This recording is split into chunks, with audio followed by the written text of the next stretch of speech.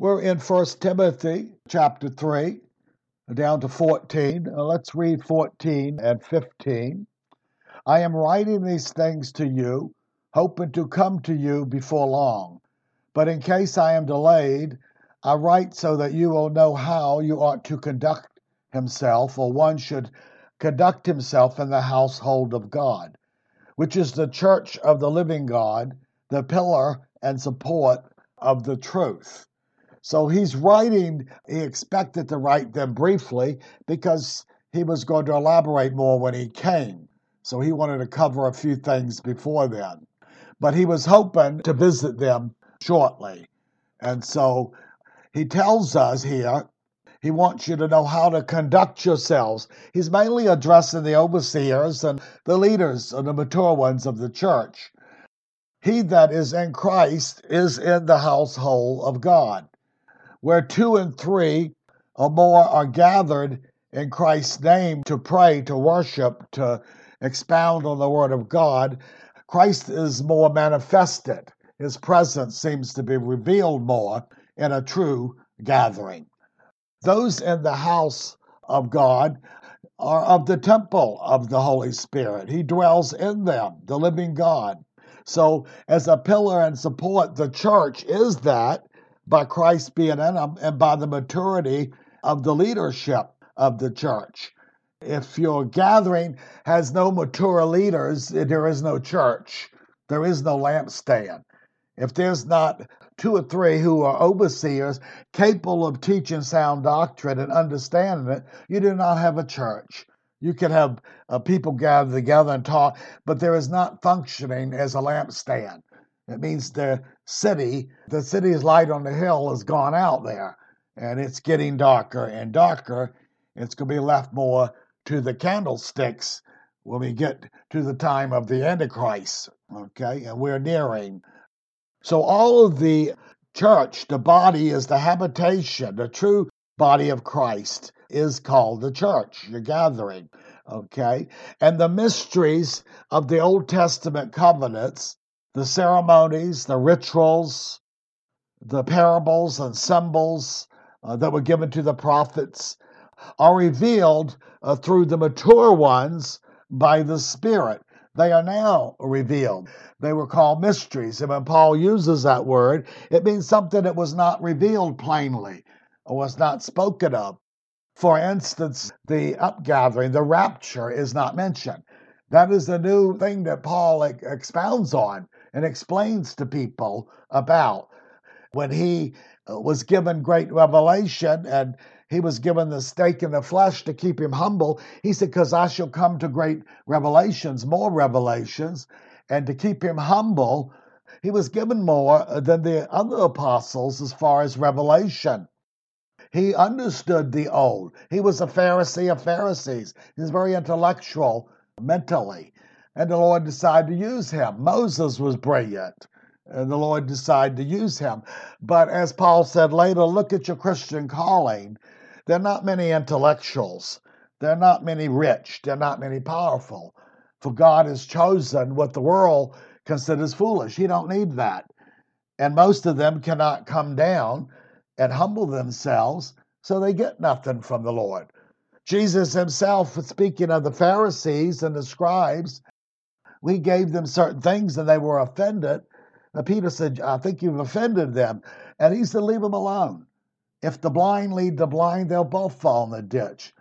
And then he said, Father, I thank you, Lord of heaven and earth, that you've hid these things from the wise, the intellectuals, and the brilliant, and you revealed them to the common people, the simple. So spiritual truths and revelation are not by intellect. That's very small. And that's why many intellectuals and brilliant will not come to the Lord, and they cannot move in the Lord. God does not need their brilliance in this world. So studying the Bible, does not make a person spiritual. I know people quote the scripture, read it 100 times, and they're living in gross sin. And yet they think they're Christians. They're false. They deceive. They can know certain doctrines and basics, but it don't make them spiritual. They don't follow the Lord. They're not spiritual. And they're hypocrites. And we know what the Lord said, they shall receive the greater damnation. The hypocrite, the false teachers, they're going to get the worst because of their wickedness and deceiving souls who actually deserve to be deceived. God allows the heretics to come to test the true ones, to see where they're at. So people are not going to be able to blame things on their ministers and teachers. God's going to hold them accountable. And so he wants them to understand the mysteries that are given to us now. And the mystery of the kingdoms and what the Lord's talking about here, we'll go quickly to Ephesians. So he's telling us how you're to conduct yourself in the gatherings. Supposed to be overseers, more than one, we call pastor, a shepherd, and teacher, administrator. There was always more than one. There wasn't this idea of just one person standing up in a pulpit, because those who had prophetic ministries, they had to judge what others were saying. They just didn't take everything for face value. That's how people are deceived. They get caught up in silliness when they don't examine it, like the Bereans did. When they heard things, they went and examined these things to see if they could find a proof or the confirmation in the Old Testament, which they did. So the overseers, the teachers, the elders of the groups, of the small groups that came together, they were eventually, the Lord was moving already, and he had the fivefold ministries, and that was to help this. That was to mature the Christians so they could comprehend what mysteries had been revealed, what the Lord, through the Holy Spirit, wanted revealed. Jesus told the apostles, I have many things to say to you, but you cannot bear them now. They had no real concept that the gospel and everything was to be offered to every Gentile. It took them 6 or 8 years before Peter was sent to Cornelius and told to go eat with them. And he said, I'm a good Jew. I've never eaten anything unclean. And the Lord said, now I've cleansed it, so don't you call it unclean. So they were going to have the same standing, equal with what the Jews had, and actually better under the new covenant. So in Christ, there's no Jew or Gentile, male or female, in their spirit. Now, as far as authority, that's different. Women are given a lesser authority, and that's God's purpose, what he wants to do. Don't matter how spiritual they are. So women think they can be pastors and shepherds and overseers. Scripture forbids them to rule over men. So they have to twist a lot of scripture to wiggle around this. They need to understand God's calling. Some people are called to be apostles and prophets. Everybody was not. And they had more authority over the others. Didn't matter what the others thought or how spiritual they were. That's God's calling and gifting to them. But look at Ephesians 4:11. And so when he sent the Spirit at Pentecost and he began to build on the cornerstone himself and the body of Christ, he appointed certain ministries as gifts and persons. Sometimes not, they were the gifts, given gifts. And he gave some to be apostles, 11, some prophets, evangelists, pastors, and teachers. The pastors will be the overseers, shepherds, what we call the leaders today. But that's how it was. And what was their purpose? For equipping the saints, the believers, the disciples, for the work of the ministry, for the edifying of the body of Christ. Their purpose is to mature the disciples, those who come to the Lord, the babes, the novices, that they grow up and become mature and able to discern spiritual things, not in knowledge, not just in head knowledge, that's small, that they can be learned to follow the Lord and be led of the Spirit and understand spiritual warfare. That's what he's talking about. So that was the main purpose of these fivefold ministries. They were all based on teaching. Every one of them had to be gifted teachers. The problem today is you have all these evangelists that don't know the Word of God. They have no business doing anything. They're not called. They've not been gifted. They cannot rightly handle the Word of God nor communicate it properly. Man might recognize them, but God doesn't. So people lay hands on them, and they're laying empty hands on empty heads because God ain't with it. He's not interested in it. Okay? So these gifts are the Holy Spirit moving through them to help the people that they're ministering to. And how long will it go on? Oh, well, the heretics tell us, and the false lot of Christianity, well, that's finished when the Spirit came. And when everything ended with the apostles, then they ceased. Well, it didn't say that. It says, until we come to the unity of the faith, the knowledge of the Son of God, to a mature man, to the measure of the stature of the fullness of Christ. Well, has that happened? No. Most true Christians aren't there yet. They're novices and babes, and they're being matured, but they're not mature enough for ministry and to be guided. They still have to drink the milk of the word and grow. So that will happen until the Lord returns. It will not cease. As long as there are souls being saved and maturing, these ministries will always be needed. Okay?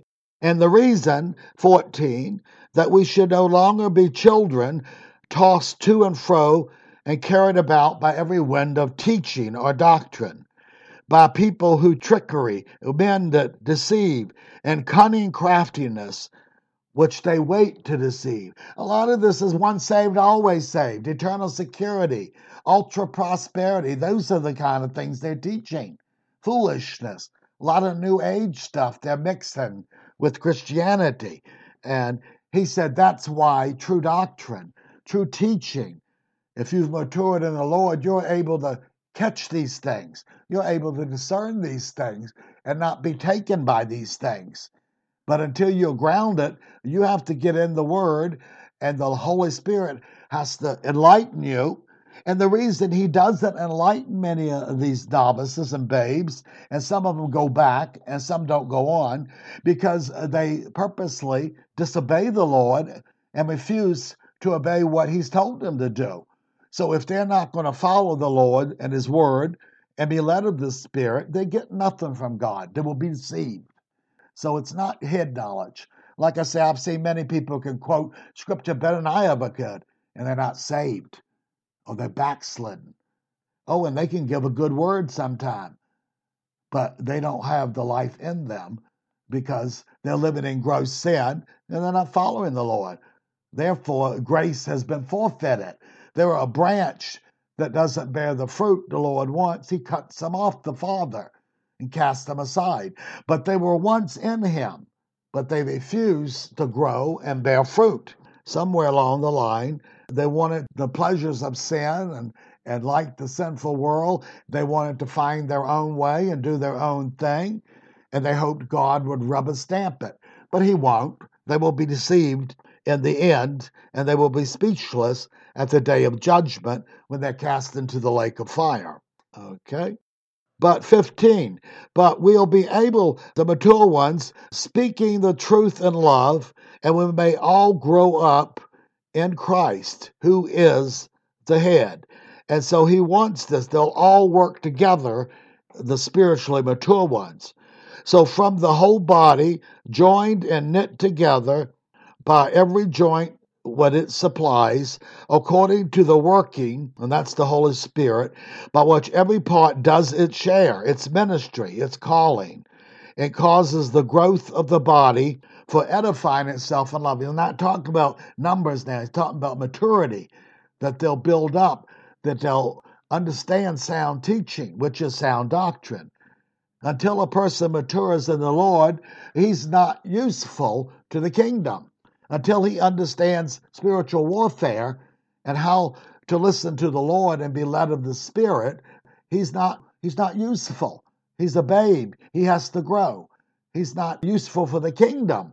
Hebrews says, until you're able to discern between good and evil, you're still a babe. And he warned them that they were falling back into that state in Hebrews. And he warned them what to do about it. So the fivefold ministry is still in effect. Oh, it's getting narrower and narrower, and God withdraws ministries as punishment. And as the world gets darker, we're going to see less openly manifestations of the Lord. He's going to send a strong delusion eventually, because they do not want the truth. And that's going to be ripe for the Antichrist to come.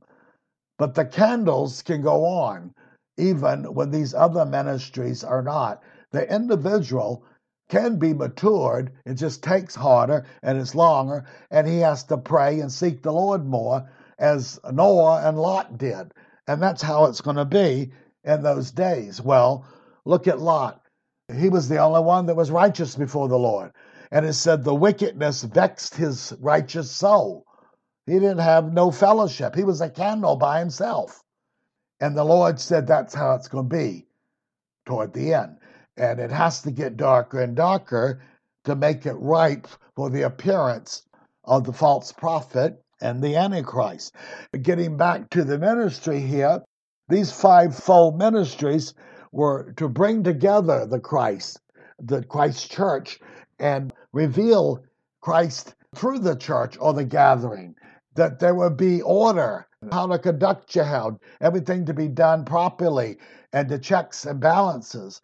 And we have a symbol in the Old Testament. When the tabernacle was built inside the temple, the Holy of Holies, it was about 25 feet cubed like, and it was made of wood, a special wood that was covered with gold in and out, and the symbol being the wood, humanity, and the gold, divine. It represented the body of Christ and who he was. And they had 5 bars that surrounded it and kept them vertical, these boards. And there were 2 at the top, 1 in the middle, and 2 at the bottom. And many believe that's the apostle, prophets, evangelists, pastors, and teachers. They keep the church, the boards, the members together. They keep them from rubbing and friction. They bring them into maturity. So again, we'll constantly need this. Paul was talking in the beginning. When Jesus said, he said, the harvest is white and the laborers are few. That was the beginning. We're at the end where they're not harvesting much, and it's getting darker and darker. And not only the people, which he's going to reveal, they're not interested in spiritual things. They don't want to hear these things. And it shows that they turn their ears from it. They're rejecting it. And so we're on the other side when it's going to get darker and darker until the Lord comes for his own and judges the wickedness of the world. 16. But by common confession or acceptance, great is the mystery of godliness. Okay? He was revealed in the flesh. He was vindicated in the spirit. He was seen by angels. He's proclaimed among the nations. He's believed on in the world. And he's taken up to glory. He's covering the basic things of the Christian foundations that Hebrews talks about and Paul talks about in other areas. So he's saying it's to be understood, the callings and the Christian ministries, they are to comprehend. All mature Christians are to comprehend this. How can they teach and understand these things if they don't? Well, most don't who are doing the teachings. Most of them aren't even Christians. It's the mystery of godliness. And what was part of that? Christ in us. He was the divine nature taking on the human nature, and still having the divine. He was the Son of Man and the Son of God. But he limited himself. He emptied himself and took on the human nature. And then when he was died and on the cross, when he said it's finished, his life was given up, he was resurrected and eventually ascended and returned to the full use of his Godhead. He was the divine one. People forget that. Jesus was Jehovah the Savior, part of divine nature. Isaiah says he's the Prince of Peace, the eternal Father, the Almighty God. He's still that. But on earth, he was limited because he was given a human body. Jesus said, as the Father has life in himself, so he has given the Son. He's referring to the Son of Man. His humanity was given a separate life as a human from God himself. And yet they are combined and united and mysteries we don't understand no more than we completely understand what people call the Trinity or the three in one. But he is divine, and the worlds were made by him, and everything was sustained by the word of Christ, okay, before he came to be a human and accomplish the plans of God for fallen mankind. So we are seeing this mystery, the new covenant brought in through the apostles and New Testament prophets, the complete foundation. Jesus Christ being the cornerstone, and everything's built on the foundations of the apostles and prophets. And what he's telling us is there's no new messages. Anybody coming with new teaching and doctrines are heresy. There is nothing new. There's no popery. There's no added Christianity. There's no Mormonism and things like that. These are heresies. Everything has to be built on what has been laid. There is nothing new. Now, it's new to people who are not mature, and as they come to the Lord, these things are new to us. And as we study them, they're revealed in a deeper insight as we mature in the Lord. But basically, everything was done, and everything was laid through the foundation of the 12 apostles, the other later on apostles and prophets that completed the Word of God, John being the last. Even when the Lord was speaking to one of the churches through prophecy in the book of Revelation, it said, you tested these people who claimed to be apostles and found them to be false. Well, John was the last, if you want to call him the church father, he was the last one. There were no new revelations after him. Everything was built. And that's why he lasted longer than everybody else, until the foundation and Scripture was finally completed. And after that, there are no, I know in the 2nd, 3rd century, they call them church fathers. Most of them were heretics. And then in the 3rd and 4th, it came to be known as we know, the Roman Catholic heresies, adding all of these things to the foolishness and have no basis in Scripture. Okay? So all teaching today must be built on the foundation, and it's already been revealed. What is going to be revealed has been revealed. There is not going to be anything new. The only thing that's going to be new to people in the last generation, Daniel tells us certain things are going to happen, and he asked to explain it, and he was told to go your way, that the people at that time would understand. So right when the Antichrist comes, there'll be certain things revealed to that generation that'll make more sense than people who've not lived in it. They will experience these things. But there'll be no new doctrines, no new epistles, no new apostles and prophets. That will not happen. If you hear that, you're hearing heresy is what you're hearing. So Christ in the flesh was part of the mystery of godliness. The Word made flesh. The Word was and is God, okay? That's before he took on the human nature. So God takes on the human life, and he said the Father has life in himself, and he's given it to me as a man to have life in himself, okay? He was the Son of Man. He was the Son of God. Even now, he sustains his earthly nature, his human nature as high priest. When it refers to him as standing before the Father and interceding for us, it emphasizes his humanity. But he's still God at the same time. So we see the dual in who he is, okay? So he's ordering things and undoing basically what Adam did and destroyed and marred in the beginning. He's the second Adam, the other Adam. So when God sent him, part of the mystery was he would take on the human nature without the original sin, without sin's influence in his being that happens to all humans who are born through Adam and Eve. They have this magnetic drawing, and God did not say he expected perfection.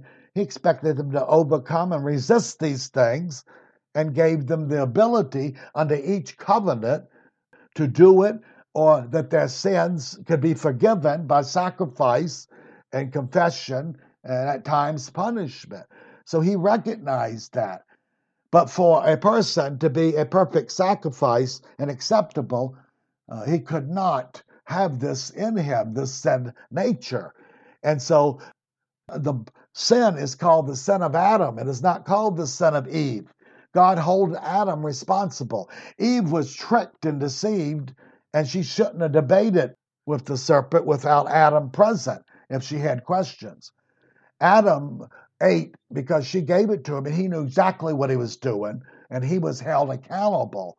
So it's the sin of Adam. And that was one of the reasons the woman was not allowed to rule over men. We'll see the process that God has his ways of placing people where he wants them.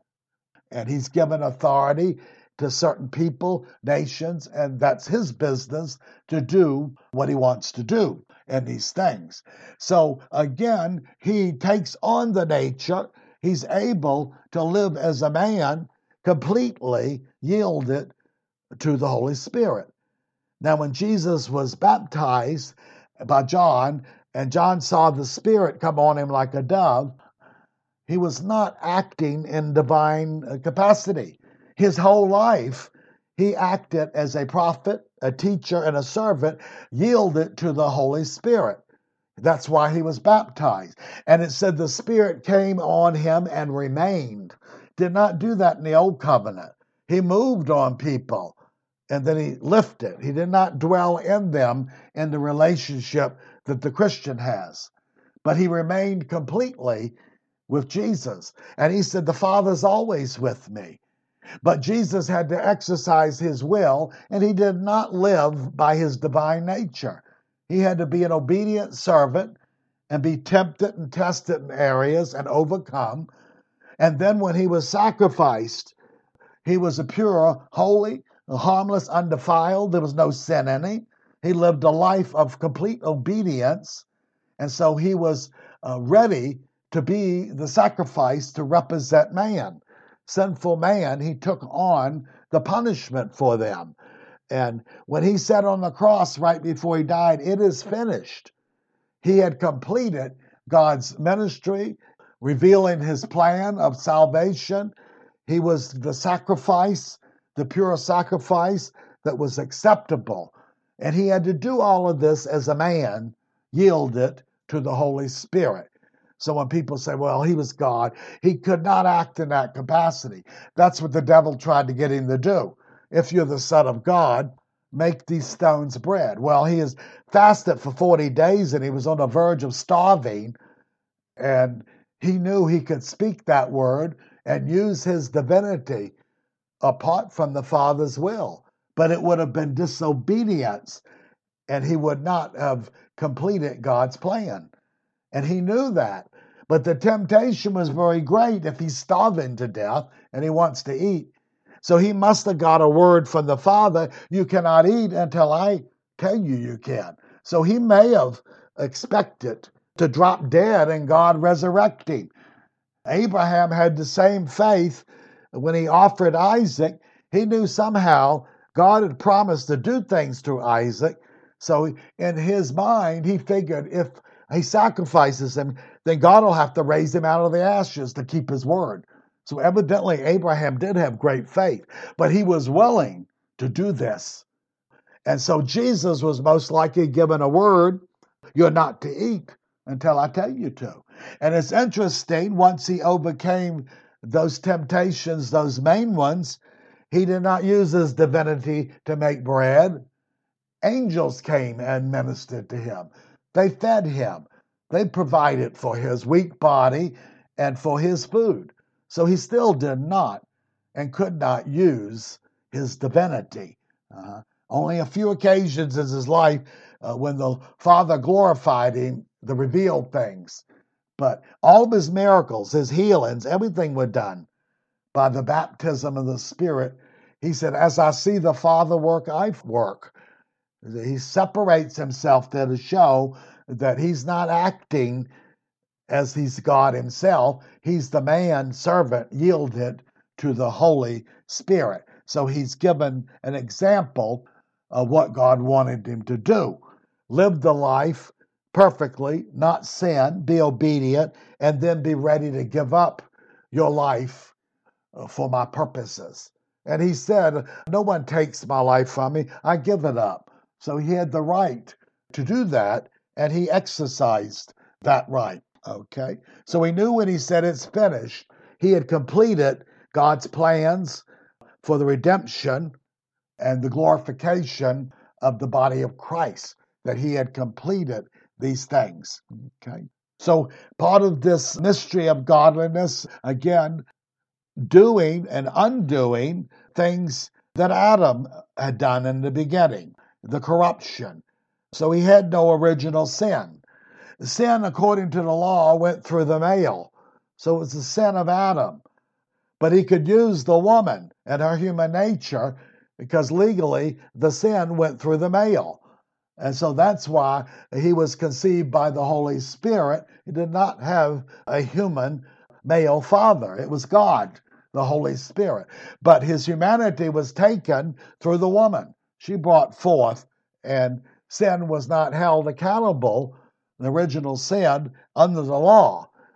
And so it did not pass into Jesus. He was the second Adam. He had to be put in a position as Adam was, and originally that was with no sin.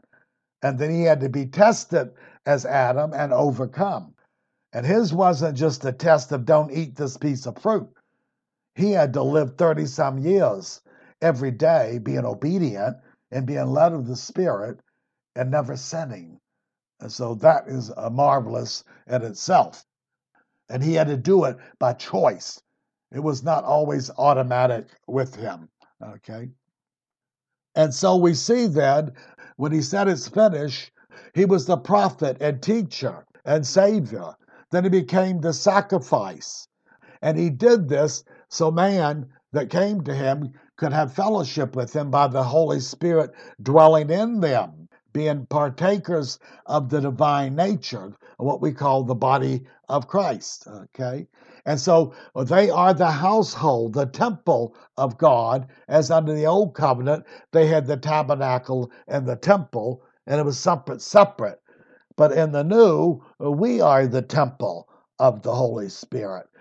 And that's why Jesus said, the least in the kingdom of heaven, those who are born again, and the Spirit of Christ indwells them, are greater in ministry and relationship than anybody under the old covenant. And John was considered one of the greatest of the prophets. And we think of Moses and Abraham and some of these other. God was saying to the least, the nobody that nobody knows, he has a better privileges and understanding as he matures than any of them did. Because the Spirit did not indwell them in the way he did in a new covenant. He comes and dwells in us in a full way, the fullness of the Godhead. Now, God is everywhere. So even the wicked, God sustains their very life. They cannot get away from him. But he's not in fellowship with them. That's what means they are spiritually dead. He does not have covenant with them, a relationship. They're under the wrath of God. But his good will and nature wants them to come to him, repent, and be a part of his kingdom. So God is everywhere, but he's only in the Christian in a special relationship that the world does not have nor cannot have. Okay? It's believed even the lake of fire is God's presence of wrath and anger. He told the Hebrews, serve God with reverence and godly fear. He said, for our God is a consuming fire. And that scripture was quoted out of Moses when he said, if you go after other gods and idols, I will consume you. So there is no place God is not. Those cast into the lake of fire, it's called outer darkness. But they still cannot get away from God. They will experience his judgment and wrath of holiness when those who love the Lord will have special relationship throughout eternity with him. It says we are the sons of God, but it does not yet appear what we shall be. So when the mortal puts on immortality, Jesus said, you'll be like angels. And they have a special relationship that did not fall. They're always aware of God's presence. They don't have to be in some physical location because God is everywhere. They're tuned to Him. And wherever they go and whatever they do, they're still aware of the fullness of God's presence. Okay? So we see then that He accomplished these things, said angels saw these things, angels witnessed these things. They were preached the gospel by the apostles and evangelists to the nations. They've been doing that. And they've been believed on by some, we would say in comparison. There'll be many in numbers, but in comparison to the lost, it's going to be few. They will come to the Lord through repentance and confession of sin and take on the life of Christ. He is the Son of Man, the Savior for us.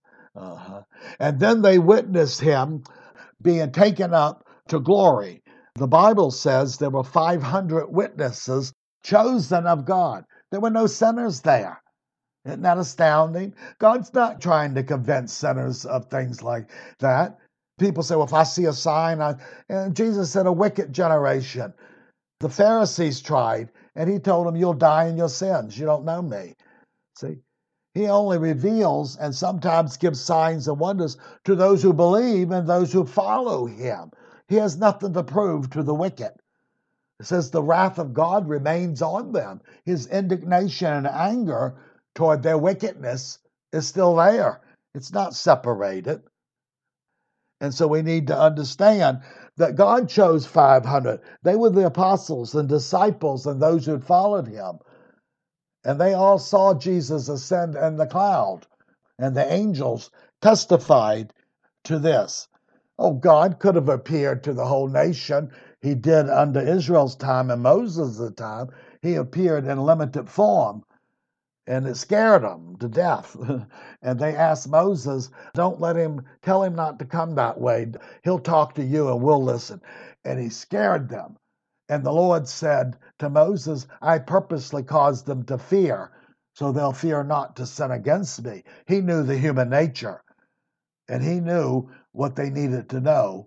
And so the law did have a certain fear. And Hebrews said, you are to serve God with respect and fear, for your God is a consuming fire. It means if you turn away from Him, He'll turn away from you.